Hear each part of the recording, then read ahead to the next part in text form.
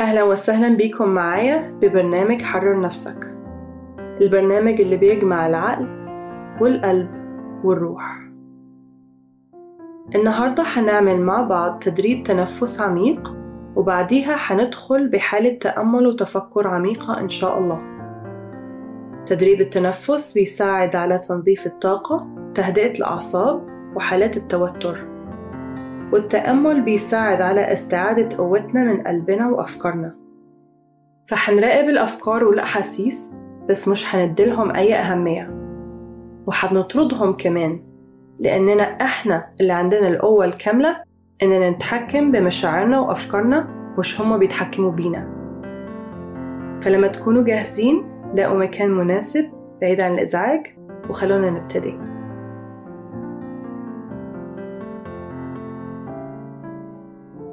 خلوا عمودكم الفقري متساوي، ممكن تستلقوا أو تقعدوا بطريقة مريحة بس تبقوا صحيين. ممكن تغمضوا عينيكم، أو لو عندكم صدمة تمنعكم من التركيز لما تغمضوا عينيكم، خلي عينيكم مفتوحين ولاقوا حاجة تركزوا عليها ثابتة وما تتحركش. خلوا جسمكم يسترخي وعقلكم يرتاح، وجيبوا تركيزكم للنفس ولشعور النفس في الجسم.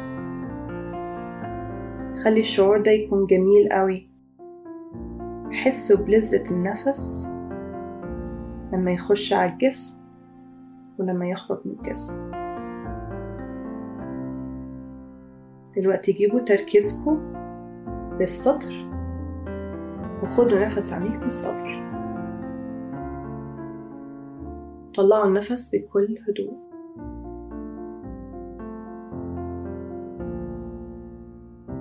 خدوا نفس عميق، طلعوا النفس بكل هدوء. دلوقتي هنعمق النفس أكتر وناخده للبطن ونملي البطن فيه. خدوا نفس عميق للبطن، طلعوا النفس بكل هدوء. نفس عميق للبطن،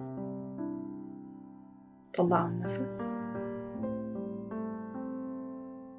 دلوقتي هنضيف حركة حبس النفس بعد ما نستنشقه. فخدوا نفس عميق للبطن واحبسوا النفس، احبسوا النفس، احبسوه، طلعوا النفس بكل هدوء. هنعمل كده كمان مرة. خدوا نفس، احبسوا النفس، احبسوه،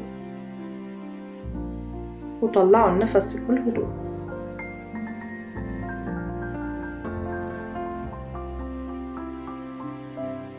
طب رجعوا النفس لحالته الطبيعية، وارجعوا للإحساس اللذيذ بالنفس، وخدوا بالكم من الشعور الحالي الموجود في الجسم من دون ما تعملوا أي حاجة وتغيروا أي حاجة. خلوا بالكم من الشعور وبس.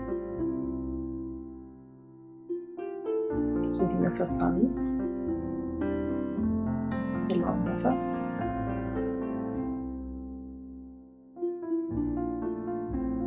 دلوقتي خلي تركيزكم يروح للأفكار اللي على البال.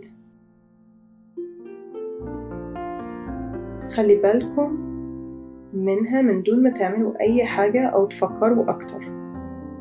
خلي الأفكار تيجي وتروح من غير ما تدولها أي أهمية.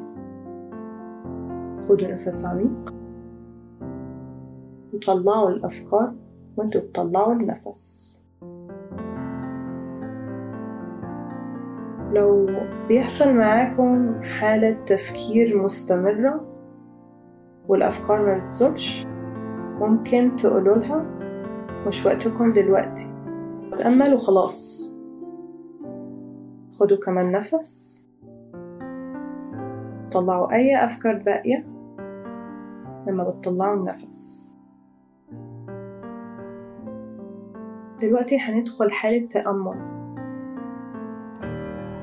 فركزوا على النفس اللي شعوره جميل لمدة دقيقة بهدوء مع الموسيقى.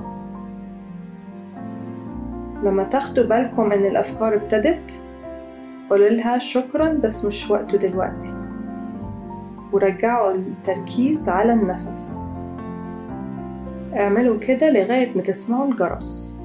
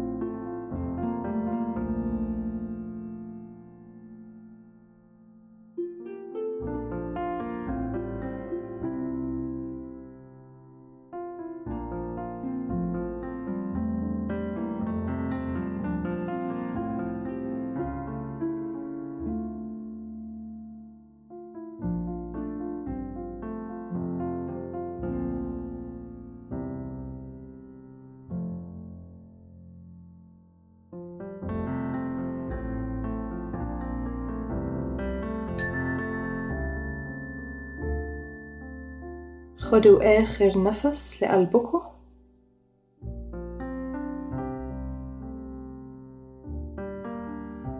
لو تقدروا خدوا ايديكم حطوها فوق قلبكم، وادوا لنفسكم طاقة الحب والشكر عشان عملتوا حاجة مهمة تنفع العقل والقلب والروح. متشكرة قوي، بحبكوا قوي. إيمان.